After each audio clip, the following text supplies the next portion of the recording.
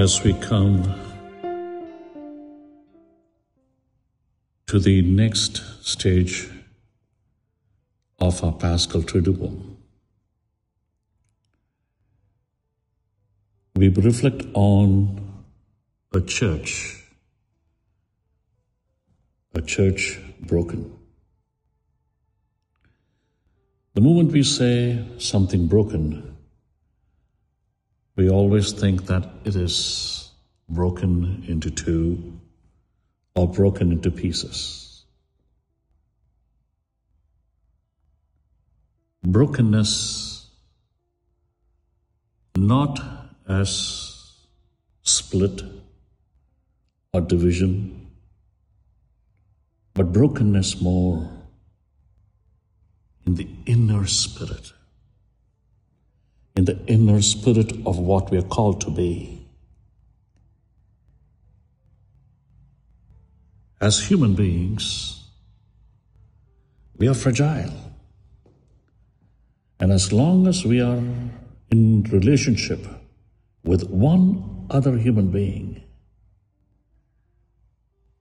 there will be a brokenness in our hearts. And there's so much of brokenness within each of us. So much of disappointments. And there's so much of disappointment with ourselves. Regrets, pain, suffering. And it is that brokenness that we see in the church too. A broken church is the body of Christ on the cross. A broken church is what the church was always, especially in its first 300 years. The church that is broken within due to failures on power, pleasure, and in money. 3 areas the church is constantly in broken spirits, with its preoccupation with money, with its preoccupation with its power, with the preoccupation with its pleasure of its own pomp and splendor.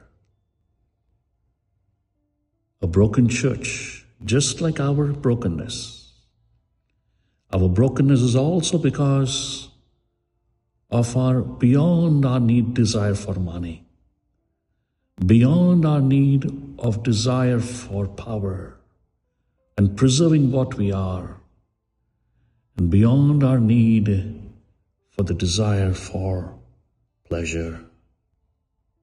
You and I are the church, whether in its structure or hierarchy, with the popes and bishops and priests.